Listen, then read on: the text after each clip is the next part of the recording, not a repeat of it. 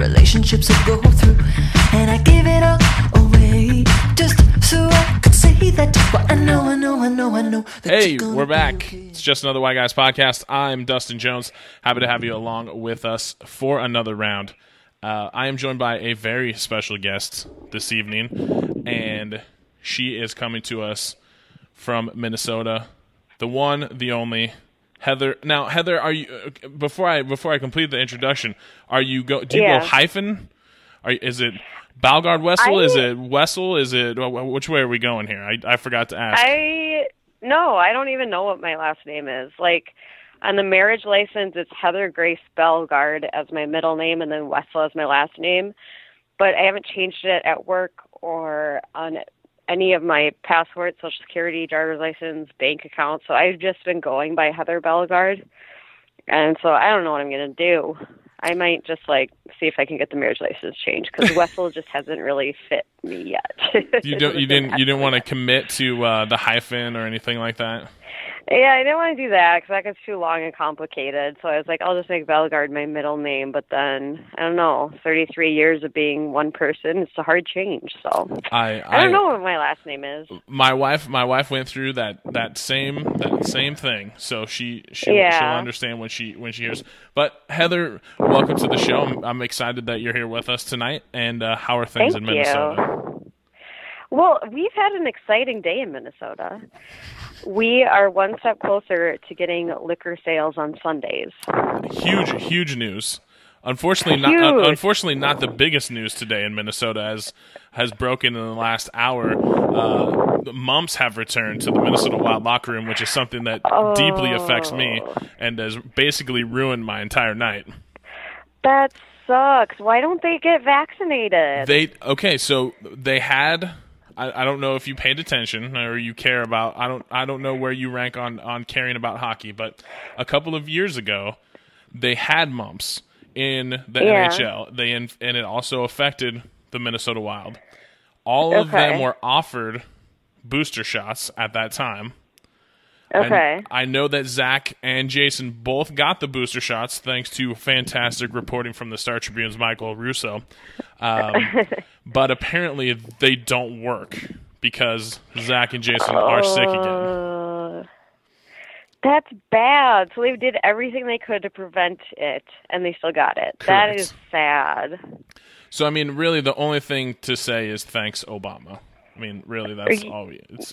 Everything is his fault anyway. So I was gonna say we're still blaming Obama for stuff. For guy, he's like, come on. Oh yeah. I mean, it's everything post President Obama's presidency is still his fault. I mean, it's still his fault. Okay. Besides, it's much more fun. If I can continue to invoke his name, even if it's to blame him for things, I forget for just a moment that he's not the president anymore. No, I love it because thanks Obama's funny. We can't say thanks Trump because that's just too depressing because he really is ruining everything. So it's not funny anymore. No, it's not. And so now I was all excited because hockey's back. I mean, they went on this stupid 5-day bye-week break. I didn't have any hockey. They're coming back tonight, which when we decided to do Monday night, I didn't realize they were playing tonight. I thought they started back tomorrow. So I'm actively avoiding looking at any scores or anything like that, so I have I'll have hockey to catch up on. But this is good. The mump story breaking has driven me to drink more than I planned to tonight. So. Oh no, that's terrible. What are you gonna do? I don't know much about mumps. I'm not a doctor. You're just a lawyer. Be out for? Yeah, I have a Juris Doctorate, not a medical doctorate. Yeah, I mean, you're a doctor? Well, it's a JD, Juris Doctorate for lawyers. I didn't know that that's what that was. Yep, it's a doctorate degree.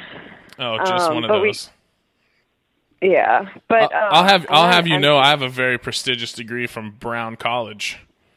Oh, hey. I like to tell people I went to Brown and then just wait to see if they question whether or not it's Brown from back east or or the Brown or whether it was an 18-month radio broadcasting course that I took. If they don't ask, I'll just let them assume.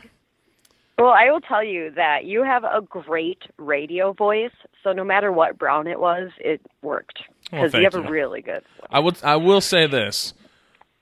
This voice did not come from Brown. I had this when I showed up. Okay. All right, giving them too much credit. You know what they tell you the first day of radio broadcasting school about the radio voice? What? If you don't have the voice already, they can't teach you. Oh, man. So, how many people just got up and left? Like, oh, well, fuck it then. None, because they were all young and dumb and thought they were going to be Howard Stern.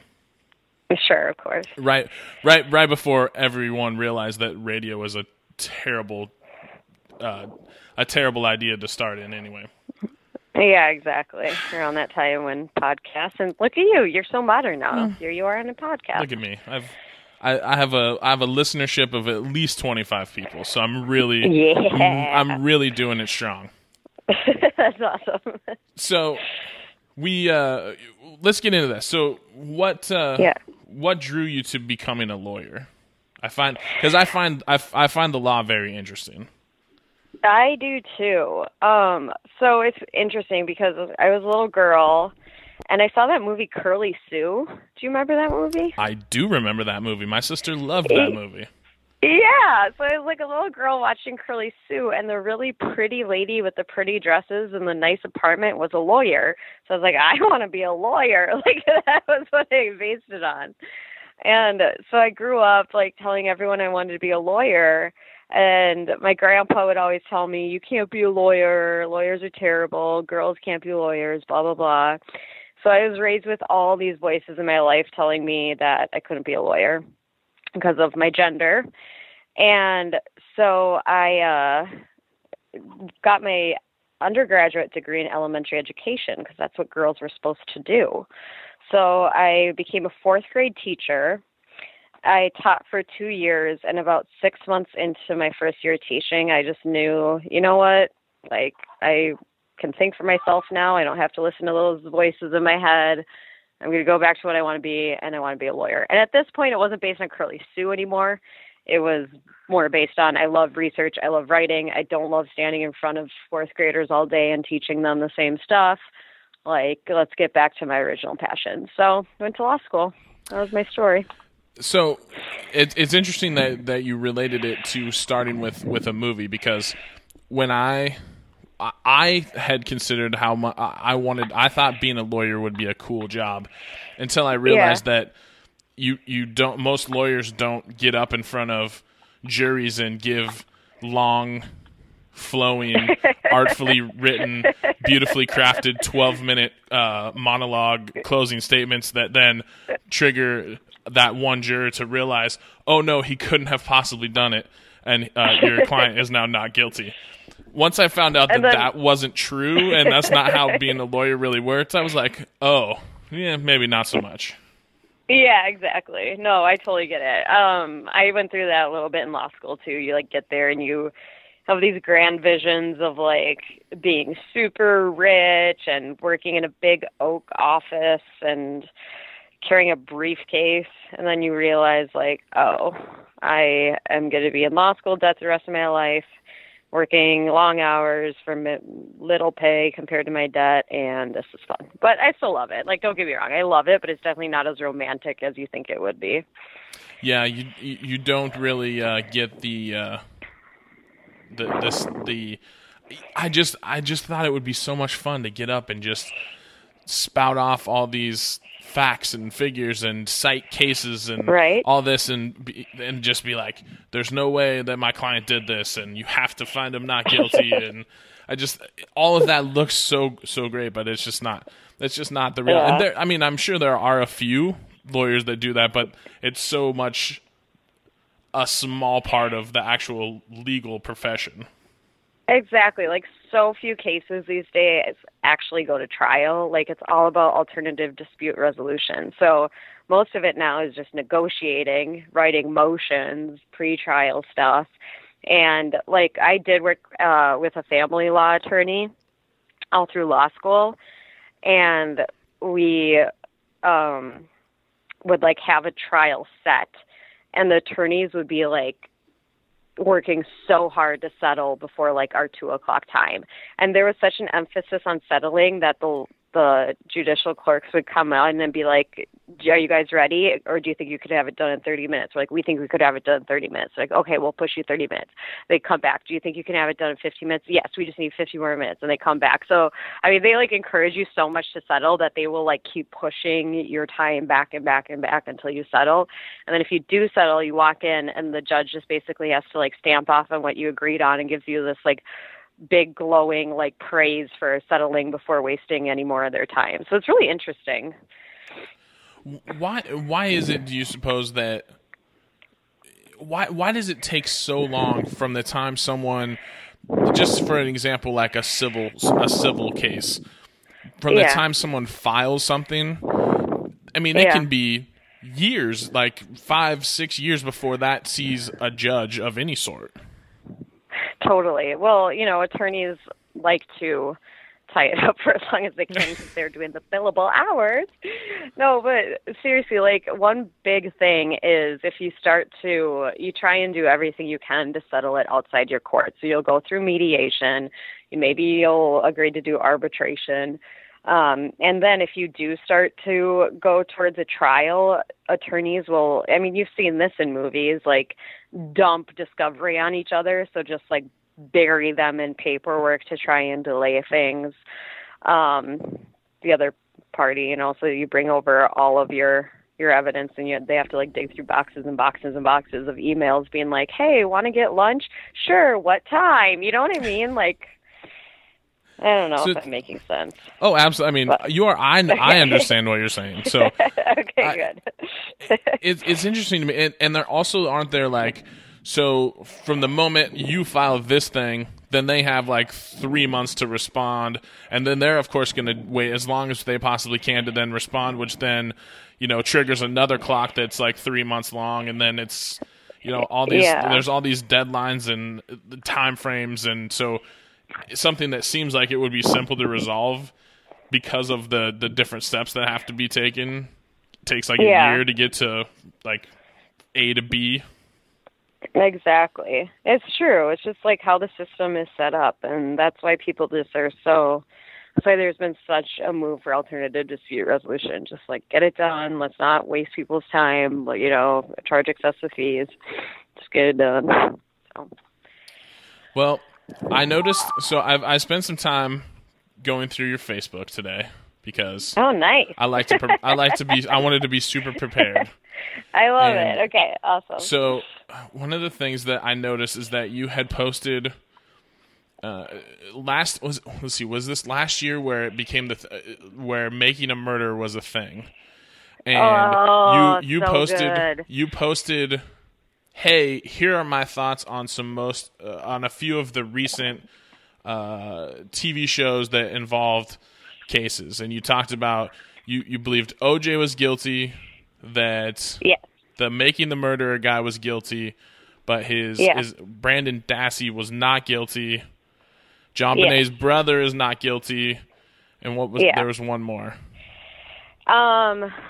Oh, it was the Amanda Knox chick, right? Oh yeah, I put her as innocent, and I had some people ask me why did I write innocent for Amanda Knox and not guilty for Brandon Dassey. Right. And the reason I did that is because I don't think Amanda Knox was involved in the murder at all. I think Brandon Dassey may have been involved, but I think that his confession was unconstitutional, and I think it should have been thrown out. And so I think he should have been not guilty. Because some people don't understand that there is a distinction between being innocent and being found not guilty. They're very different things. You can be found not guilty, but still have committed some sort of crime. Whereas being innocent is you are absolved of having of not having done any of it. Exactly. So so your belief is the guy from making a murder is in fact guilty. I do think so. Stephen Avery. Yeah. Yeah, Stephen Avery. Yeah. What leads you to that conclusion? All right, I'll tell you. Because I'm interested. So. Yeah.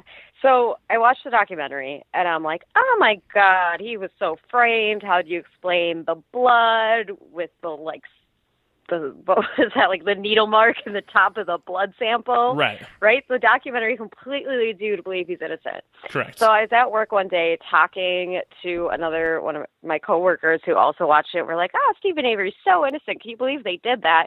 And this other girl that I've worked with for a long time, she's actually my team lead. She comes up and she just rolls her eyes. And we're like, what? And she worked for the county as an attorney during this whole thing. So she worked for she worked for a law firm, not the county. She worked for a law firm who was representing the county in Stephen Avery's civil suit. And all of a sudden, like, this happened, and he was, like, willing to settle because all of a sudden he had all these attorney fees and everything like that. And she had some insider knowledge, and she said there's so much evidence that was left out of the documentary. Like, his DNA was all over her car. They found his blood under the hood of the car. I can't remember all of it, but she, like, took me step by step through it, and I was like, oh, okay. So I guess the documentary is a little one-sided. Okay. Well, yeah, I mean, so if watching the documentary certainly would at least lead a lot of people to feel that there was at least reasonable doubt. I do think that. I do think there was reasonable doubt, but I also think there was a lot we didn't see that might have solved those reasonable doubts. So now, the last time I checked, he had gotten a really, like, high-profile Chicago lawyer who specializes in wrongful convictions that seemed really enthusiastic about getting some of this stuff thrown out and maybe even getting Stephen Avery out of jail. Have you paid attention to that beyond that? I've only been paying attention to Brandon Dassey's because he, like, kind of tugged at my heartstrings because he obviously was, like, a little slow. I wrote a paper in law school about how I believe that all juveniles under the age of 18 should have a parent and a lawyer present no matter what, because I don't think they're competent enough to waive their rights. And it just, like, broke my heart seeing him sit there and be like, oh, am I going to be home in time to see WrestleMania? I was just like, oh, this poor guy doesn't know what's happening. No. Oh, it just made me so sad. So I've been following his case more closely because his conviction did get thrown out. And for a while there, I'm sure, as you know, it looked like he was going to be let out of prison, but then they made the decision that he was a flight risk and had to stay in prison until a new trial. But I haven't really been paying that much attention to Stephen Avery because I'm kind of like, whatever. But poor Brandon. Yeah, I understand from a police perspective, they for the most part work within the rules as they are constructed. Yeah. And they use those rules to their advantage. And if you have someone that doesn't understand what their rights are, they can persuade them to say things that can be then used against them, whether or not they're true or not. And that's why it's so important for people to understand that all these people have rights. And you got to just not say anything. It doesn't. I honestly, if I was ever arrested for something, even if I knew that there was no chance that I had done anything that they said, I wouldn't say anything.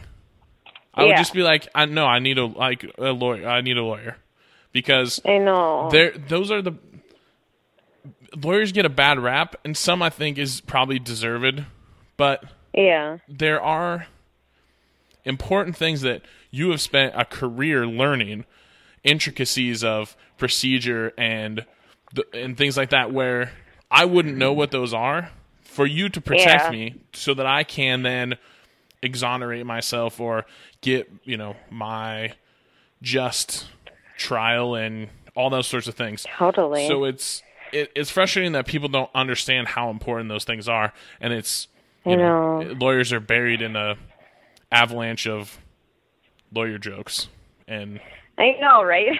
Like my grandpa, the one who told me I can't be a lawyer, wore a hat all the time that had that William Shakespeare quote on it, like, first thing, let's kill all the lawyers or whatever, which is completely taken out of context. Right. But it's just sad. So also in my discovery, I spent a little time doing a little discovery of my own, as I mentioned.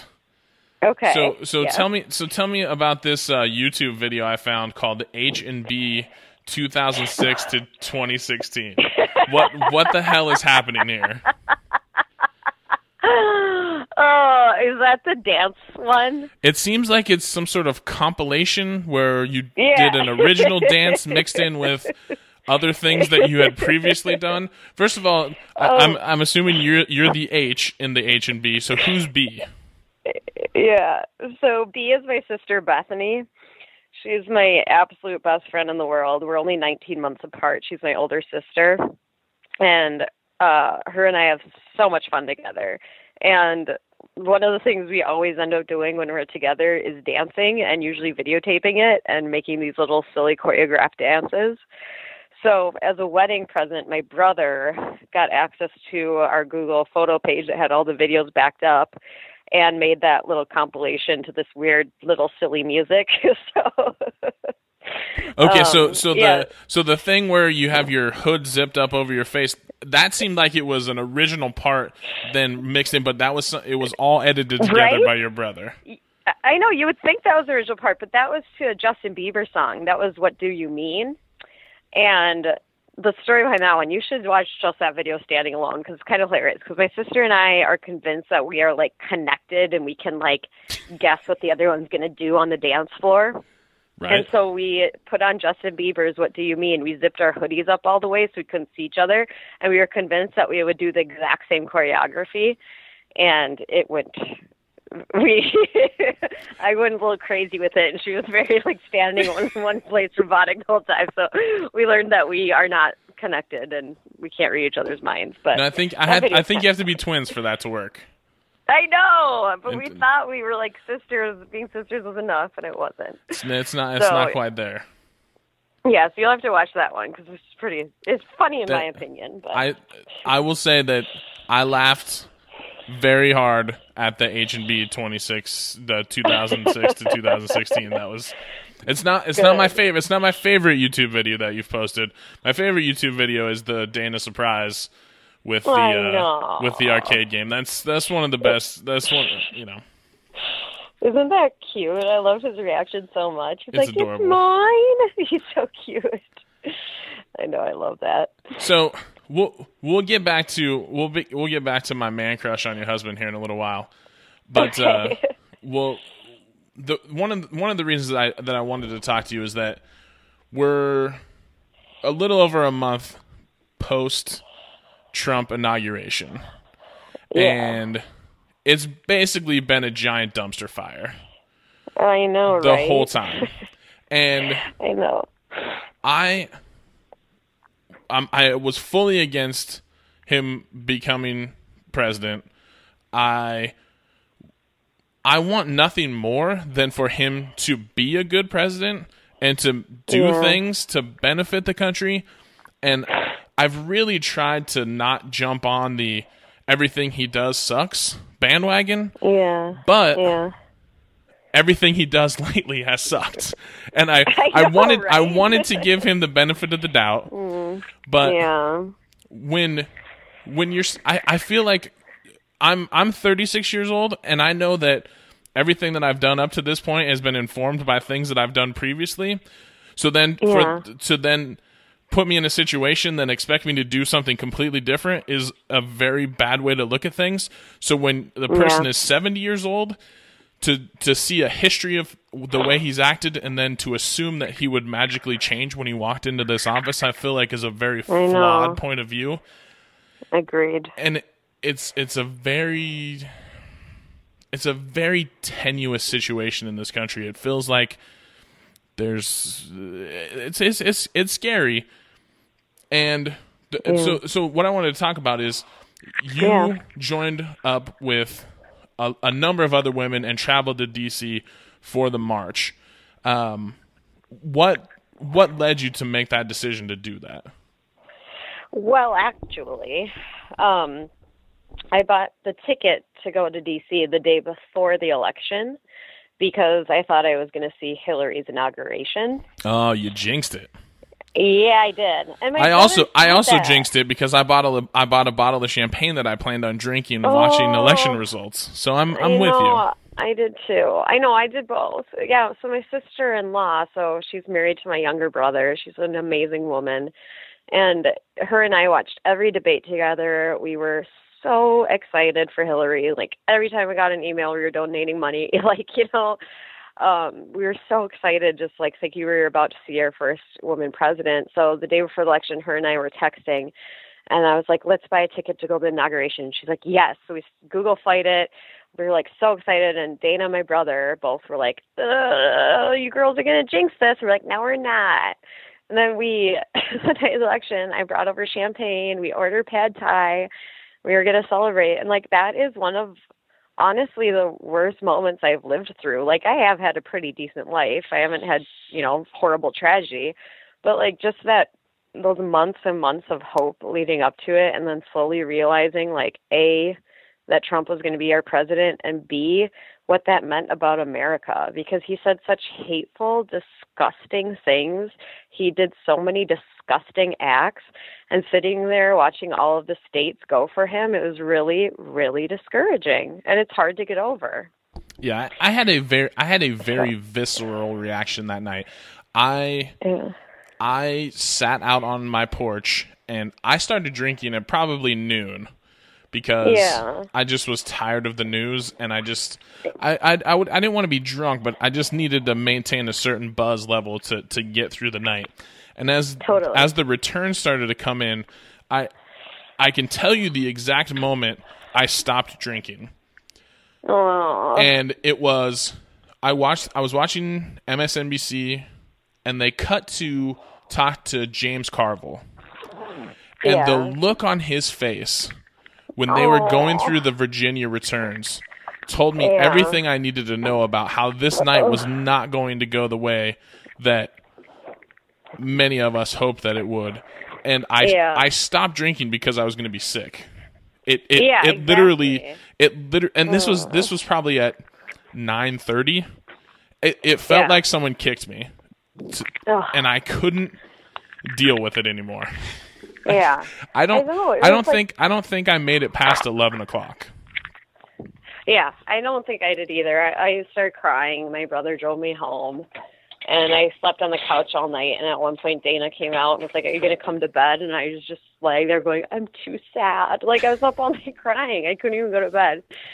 But so to turn around to the Women's March, so we all went through this really, really horrible shock. And like you and I have been discussing, it was painful, physically and emotionally painful. And so we were planning originally to fly to DC still and just rent a car and drive to a little town in Virginia and just hide from the world. But then as the Women's March started to take shape, we got really excited because we're okay, well, let's, turn this into something good. And I think that was one of the coolest things about the Women's March was after that feeling of just despair and hopelessness, to be surrounded by so much positive energy and so many like-minded people, and to realize there's still so much goodness in the world. It was really, really powerful. Why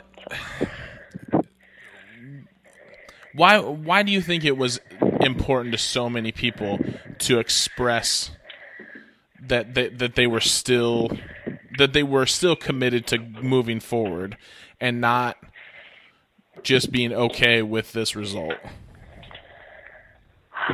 I'm thinking about that. So why do you think it was important for people to march? Yeah, why do you think it not even so much march, but just to show hey, this, because to me it feels much different than any other political situation in that it's not just that one candidate beat the other and people disagreed with the result. Yeah. Donald Trump to me feels so far and away from what we have come accustomed to be truly American beliefs, and who a lot of us believe America should be and what it should be. And you have a lot of his supporters that have somehow crafted a narrative about him being for the people and a populist message. And if you really, he's a populist in the sense that he tells people the shit that they want to hear, and he is so blatant with his lies. Yeah. That some people are just like, well, hey, all politicians lie to me. At least I know this guy's lying to me, and it just doesn't make any sense to me. It's a horrible way to approach life. Like, oh, at least he's honest about lying. Like, what? No, but I think you nailed it on the head. Like, Trump is like no other politician in that he greatly lacks, in my opinion, I don't think he's rational at all. I don't think he thinks things through. And I also think that he is just basically like anti-everything. Like, you think about the entire election cycle. He was racist. He attacked women, both physically and with his words. He incited a lot of feelings against immigrants and Muslims. And he just spouted out so much hatred. I think the reason people like gathered together and felt the need to stand up is because, like you said, we've never had someone like that before. That just stirs up so much hatred against so many different people. It was just like, okay, we got to do something. It's not just like over raising taxes or not, it's so much deeper and so much more disgusting in my opinion. And it's interesting that you said the taxes thing, because I am a tried and true, dead, all the way liberal. I am completely in, but I think taxes are too low. I think taxes should go up, and I'm happy to pay. I think what people fail to realize is that there was a time in this country where our taxes were so much higher. But I know. But like during the New Deal. Yeah, but I mean, everyone had a house and everyone had a car and no one had credit card debt. And I mean, I know. It's people just think that the answer is cutting taxes. I don't understand that thinking. I don't either, because like for me, it comes down to I really care about people. Like, I'm a sensitive person. I care about people. Like, if I see an old man eating alone at a Culver's, I want to cry. Like, I just love people. And for me, it's like my tax dollars allow women to make healthcare decisions, even if they don't have a lot of money. It allows homeless people to, get on their feet. It feeds hungry people. It gives shelter. It's like, it's all beautiful, important stuff. And so I'm like, why are you guys so concerned about having a little more money to maybe get a bigger boat or a bigger mortgage or just like pay off your credit card debt that you're already swimming in? It's just so, I don't get it. I don't get that mindset at all. And to me, like this year, I have never paid more taxes ever in my entire life. But that's also because I've never made more money than I have ever in my entire life than I did this last year. And that's awesome. It's... We are all part of this country and this American ideal, and part of that is contributing to that. But you don't get to pick and choose which parts you want to contribute to. Like, I know. I don't like the fact that we spend billions and billions of dollars on the military, and we have to send our men and women to the far reaches of the planet to get involved in things that we shouldn't be involved in. I don't like that we spend all of this money on certain social programs. I don't like how some of those programs are run, but they're all part of America. And so to be against that, I feel like that is un-American. Right? I love that perspective. I'm going to steal that from you. I will give you credit. But next time someone says, like, I don't want to pay taxes because it goes to abortion, or I don't want to pay for someone's health care because of this, I love that perspective. Like, I don't like some of the things my taxes go to too. Doesn't mean I don't support the things I, want them to go to. We have a national endowment for the arts, which is something that conservatives like to throw at liberals because it tends to spend money on weird art projects. But and like, I may not care about that art, but art is important. Science is important. Culture is important. We should be investing in those things, not pushing people away from expressing themselves. Like, I think one of the biggest crimes that is continually perpetrated in this country is that we don't have effective mental health care for all of our citizens. It's bad enough that you can't get affordable health care for your physical body, but the fact that so many of us struggle with mental health issues, and it has such a stigma, I know, that you just got to suck it up. No, exactly. Ask for help. Like, these are all things that I think are important that aren't part of our national conversation anymore. We used to. I know. I don't know. I just so much of this stuff is frustrating to me. I know, it does get so frustrating. That's why the Women's March was like the one day where you're like, oh my gosh, there's so many people that think like I do. It's so encouraging. But then you look at Facebook or you turn on the news, you look at Twitter, and it's just like, ugh. Well, so and even that, they try to co-opt a narrative into, oh, hey, look at these women who clearly have too much time on their hands and too much money that are off doing these things. Oh, and they're wearing these pink pussy hats, and like, there's so much tendency to focus on the small petty conversation versus the big, like, it seems like so many people are scared to have a real conversation. Like, we don't talk about real issues anymore. Everything is so surfacey, and we're also tied to our devices, and we've got. I continue to look at this and wonder when it became acceptable to lack civility. I know. I think that's social media, because people are so much braver behind a keyboard and behind a screen. You know what I mean? And I think that has a lot to do with just like the bullying and the negativity. And I mean, Trump spouted it out on stage, but I do think like that's a big part of it, is like people will say something to you on Twitter that they won't say to your face, you know? But it's starting to filter out into the real world, where people are now emboldened by, well, my president can do this, so now I'm gonna do. I mean, we're seeing an increase in bomb threats to Jewish community centers. I know. These horrific. St. Louis and Philadelphia Jewish cemeteries being like damaged, and people knocking things over and tagging things, and I don't understand. This is so contrary to who we always try to espouse, who we are, the kind of people we are. And I don't understand people who say that we want to be great again can then, first of all, I don't think we ever stopped being great, so fuck you, first of all. Yeah, exactly. But secondly, I don't understand, why do you attack people that view things differently?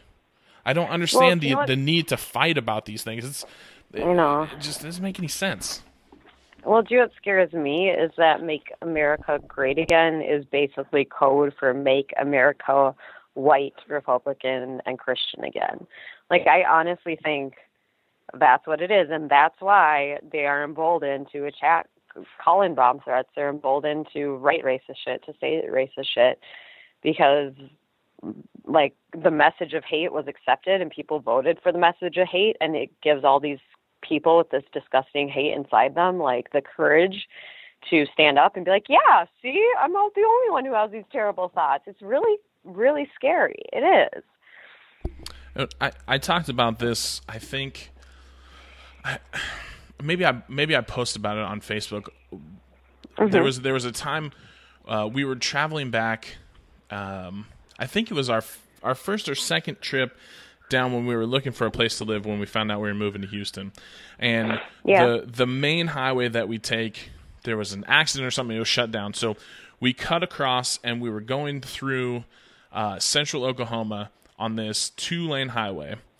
And it's one of those where, you get out on one of those central Minnesota highways where you're off of 169, but you're still, you can go 60 in some places, but you're going to hit a town every 20 miles. Yeah, I know exactly what you mean. Yeah. So they have the same thing in Oklahoma. Okay. And you're driving through, and they're broken down and poor, and maybe have a gas station or maybe have a convenience store. Yeah. A lot of the houses are in disrepair. And the number of Trump signs that I saw, I don't understand people that will continue to vote against their best interests. I know. I do not understand people that have the mindset of, I'm going to vote for someone that doesn't actually care about me. And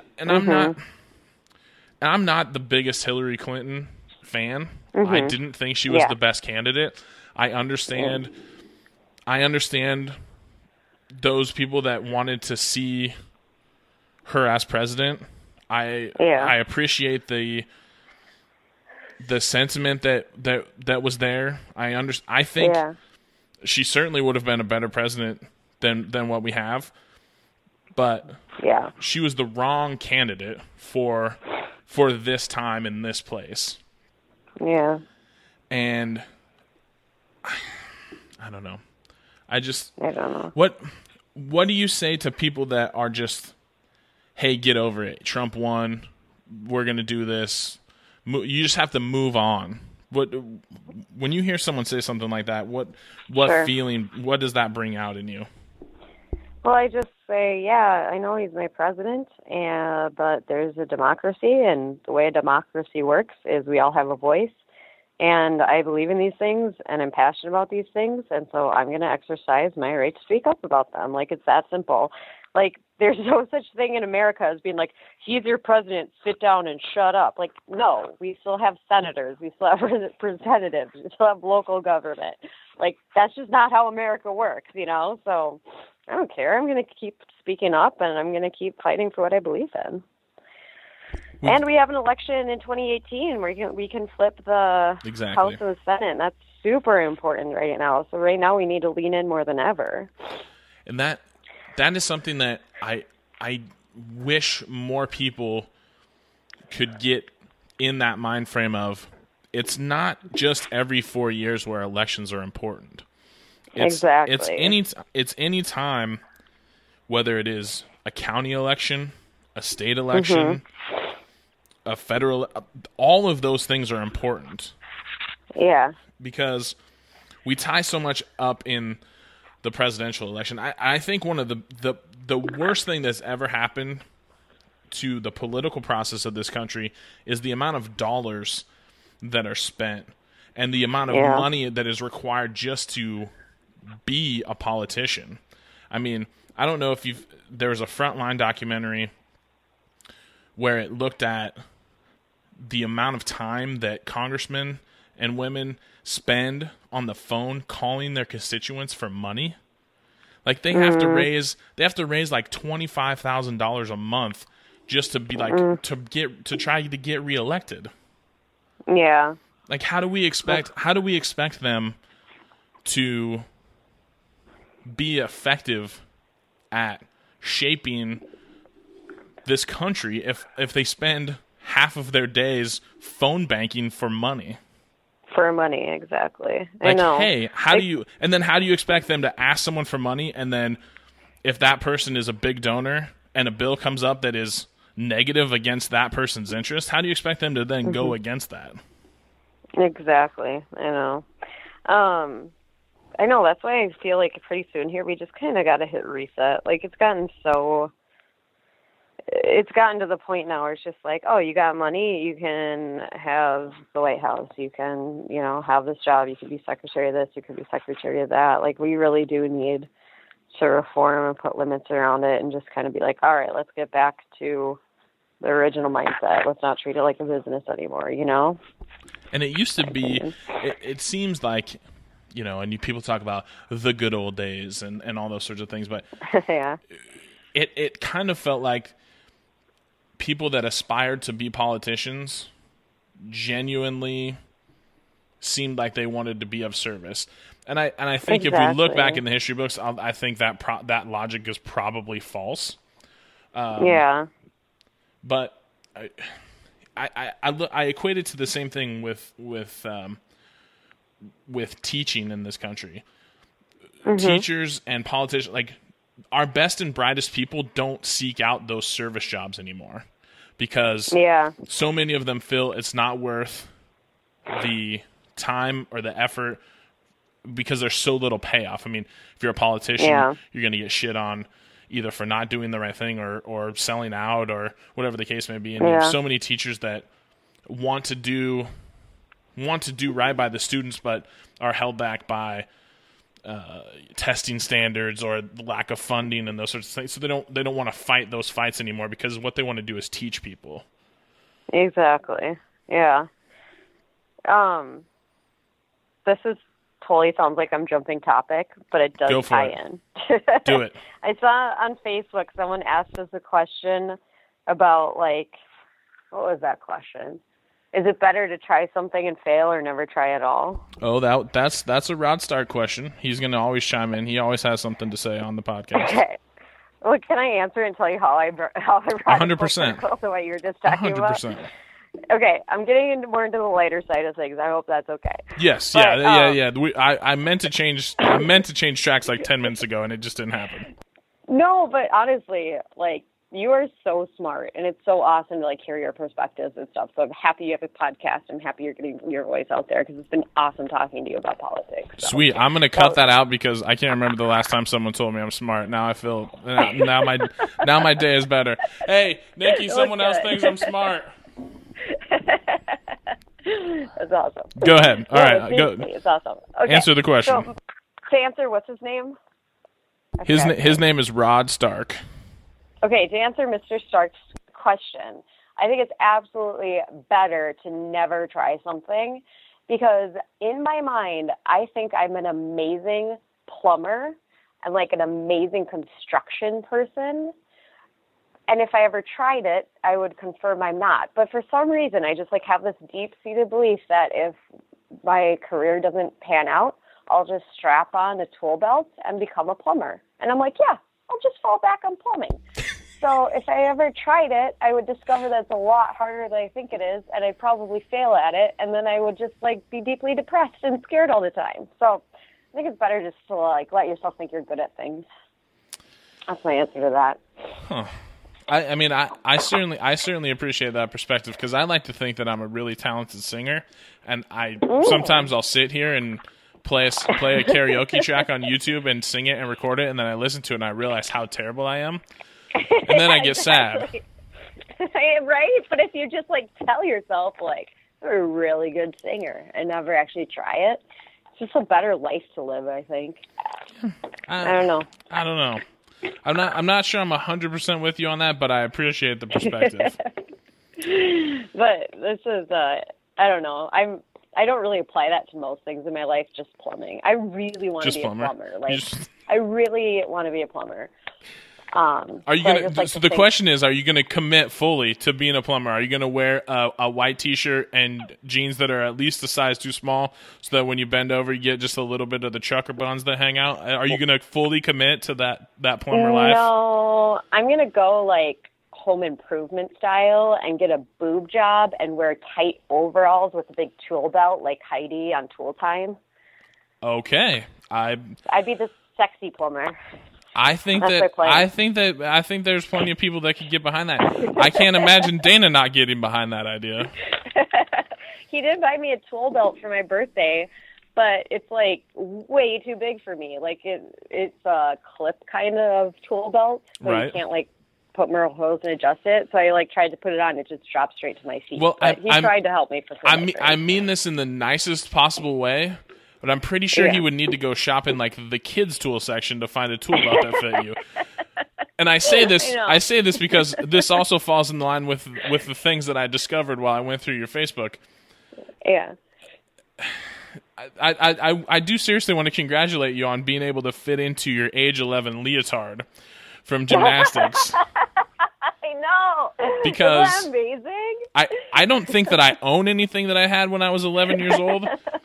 But if I did, it might fit my dog. But That's beyond amazing. that, I don't think it would work at all. Well, it stretches, which helped. But yeah, so I wore it at 11 and 12 when I was level 7, and it was a lot more lower cut then. So it's like very high cut now, but it works. I still got it on. That was pretty. So fun. level 7, is that like Scientology or gymnastics? It's gymnastics, but sometimes it felt like Scientology. No. So That's awesome. we're done with politics. We're just gonna have some fun. Okay. So let me go back to some things I wrote here. I can't say enough good things about Dana, your husband. Well, your wife certainly has a lot of negative things to say about him. I can't speak to my wife and the way she feels about things. Okay. I don't condone those things. I don't necessarily agree with any of the things that she said. I think that I didn't know she had that in her, really. There's so much venom. It was amazing. Yeah. He routinely and I'm sure he does this for you, being that you guys are married, but he routinely makes my days better with his tweets and his texts. I mean, he's such a special guy. And is it hard to have to share him with so many people? He has such the following that he has, and is it hard to share, or do you like get a sense of he's mine, but also think of like all the people that also feel the way about him that I do? Yeah, I don't think it's hard to share him because the thing I love so much about him is he like always says, I just want to make the world dance. And he has so much he's got such a great sense of humor and just so much joy to share with the world, and like everyone needs that. So I love like hearing people tell me like, oh my gosh, I was laughing so hard listening to your husband on the radio, and seeing people retweet him, and I just love it because he's doing what he can to make this world a little better. So it makes me happy. Although there was one thing that happened today that I was like, nope, that's mine. Like, you don't get that. So I have this. It is important that he keeps those things because he can't share all of himself. Exactly, he can't share all of himself. And there's certain parts that I definitely don't want him to share with the rest of us. No, so exactly. No, but today Dana and I have this little nickname we call each other. Like we call each other Binkle. And today he called me right after the show. And he's like, hi, Binkle. I go, hi, Binkle. And then one of his co-hosts yelled out, hi, Binkle. And I was like, no. And I was like, Dana, only you and I are allowed to say that. Like, it's little things that I'm like, that's ours. No one else can have that. It's important. It's important to have those boundaries. Exactly. And nicknames are important. I will tell you, having adorable, annoying nicknames is a key to a successful marriage.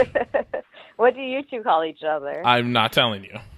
Because come on, I told you mine. No, I don't share them with anyone. It's not my fault that you gave up the gig. That's not my fault. You should have stopped with, we have a nickname, and I heard him say it. I heard someone else say it, and I didn't like it. But now everyone knows. It's my first podcast. I don't think things through. Well, you should think before you speak in the future. I would think in your profession that would be important. Yeah, you would think. So I kind of got a little bit obsessed with your wedding today. Aww. And I have all kinds of questions, but I think I'm going to save those because we're at almost an hour. And but I do love that it was called WrestleMania. That brought a certain joy to my heart. Good. So 2016 gave us WrestleMania, but 2018, it sounds like we're going to WrestleMania together. WrestleMania! I know, I'm excited. So we're all, assuming that my wife and your husband haven't tried to murder each other in between now and then. I know. I feel like my wife is like running a wrestling character, and she's just, I don't understand what's happening, but it feels like I don't know what's going on, but we'll have She's to we'll have starting a to rivalry. we'll have to get that figured out. Yeah. So Can I say something about your wife quickly? yeah, go ahead. She has the best laugh. Like, I was listening to her on your podcast, and I was like, her laugh makes me so happy. Like, it's such a good laugh. She seems lovely. She's all right. I thought you were about to go back at her and defend your husband, but telling her that she has a nice laugh is fine. See, you're too nice. Well, I am too nice. I know. And we had this. Nikki and I had this conversation the other night. You said that you were honored to come on the podcast. It's like, these damn millennials and their damn manners. No, but seriously, I love her laugh. So she does have a tremendous laugh. I will give her that. She does. I know. I really like it. It made me happy on the drive home. The wrestling thing. Now, is that a post relationship with Dana? I'm now paying attention to wrestling. Yeah. So it all happened one Magic night when the Royal Rumble was on TV about 4 years ago. Okay. Dana was supposed to go watch it with a bunch of dudes, and him and I were hanging out and had a few too many cocktails. And it led to us just hopping in a cab and going over there together. So I crashed boys' night, and it was my first Royal Rumble, and I just fell in love with it. Because from what I understand, Royal Rumble is your second favorite sporting event of the year.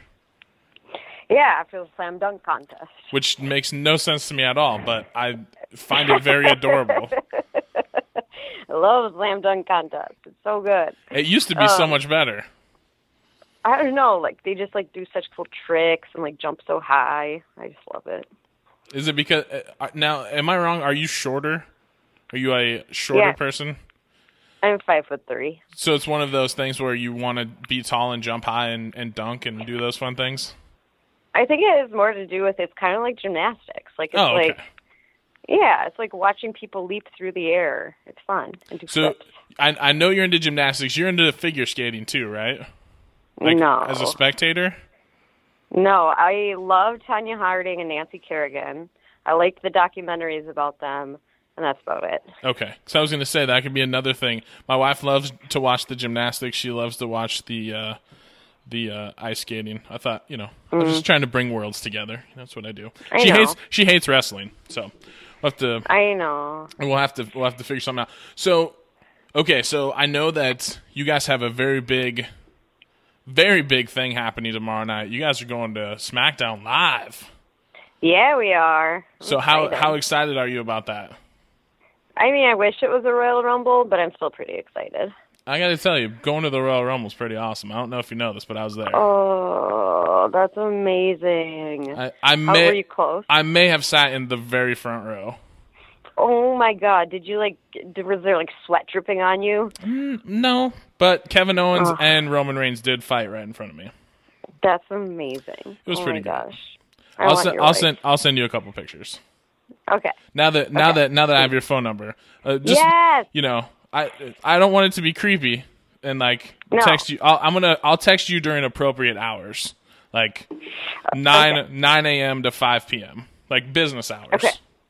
So that's fine. I probably won't respond because I'll be busy at work. That's fine, but at least the timestamp will be appropriate, and then there will be no shenanigans. Okay, so I'll always respond at 2 a.m. Right? We don't want shenanigans. Well, I definitely won't respond because I, like your husband, get up very damn early in the morning.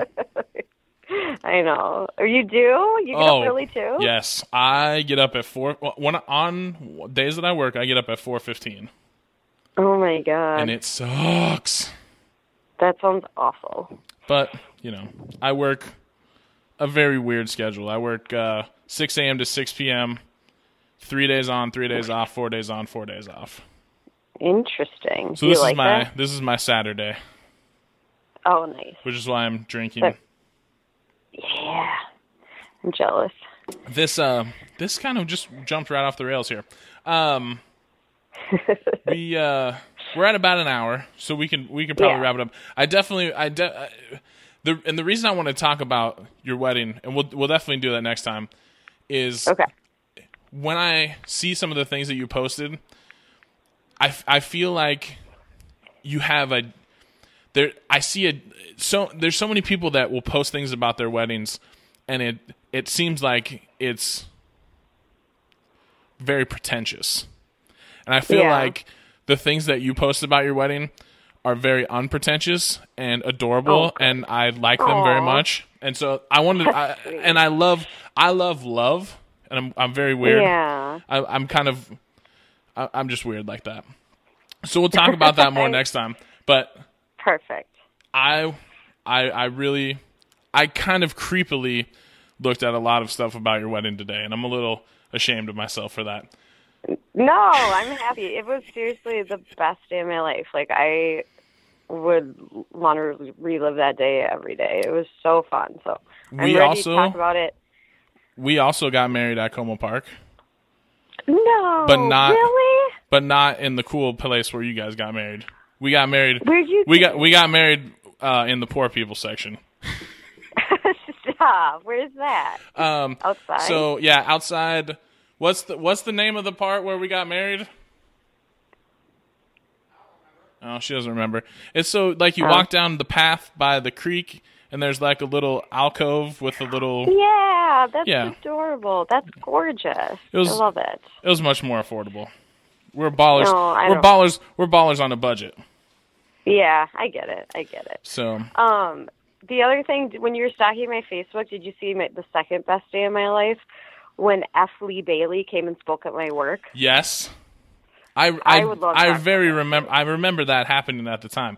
I think that happened shortly after we actually became Facebook friends. Oh man, that seemed like a very cool day. So it was so cool. We will bookmark that. We'll talk about. So we're perfect. We're already set up. When we talk next time, we'll talk about the 2 best days of your entire life. Perfect. That'll be a perfect way for us to talk.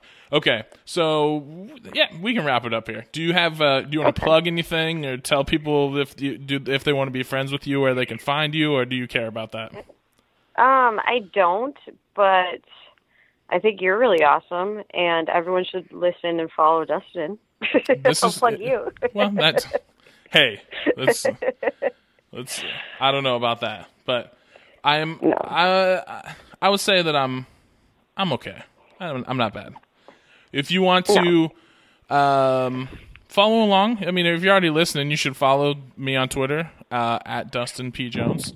You can follow Heather's husband, Dana, who's awesome on Twitter. Yeah. If you're not doing that, you should definitely do that. And he's at Dana Wessel. How do you spell Wessel? Mm-hmm. Is it 2 L's or 1? I forget. Wessel. So 1 L. Yeah, it's 1 L. Yeah. All right. But yeah, he's also a delight. So let's find a way to wrap this thing up, huh? All right. What should we do? I don't know. You're the podcaster. I got a little too drunk here at the end. Okay, that's it. We're done for tonight. Thank you, Heather, for being an amazing guest. I can't wait. We need to do this all the time. Anytime. Yeah. Anytime you decide you have something you want to say, know that you have an open forum. We can do this whenever. Fantastic. And at least I guarantee at least 17 people will hear it. Oh, me too. That's more than people. And only 12 of them will be related to me. Okay, fantastic. So you have at least 5 non-relatives that will hear this. So it's a huge audience. So thank you very much for your time. Hope everybody enjoyed the show tonight. We'll be back. I'm not sure when we'll be back. Yeah, sometime later this week, probably. I'm Dustin Jones. This is Just Another White Guys podcast. Always protect the 5.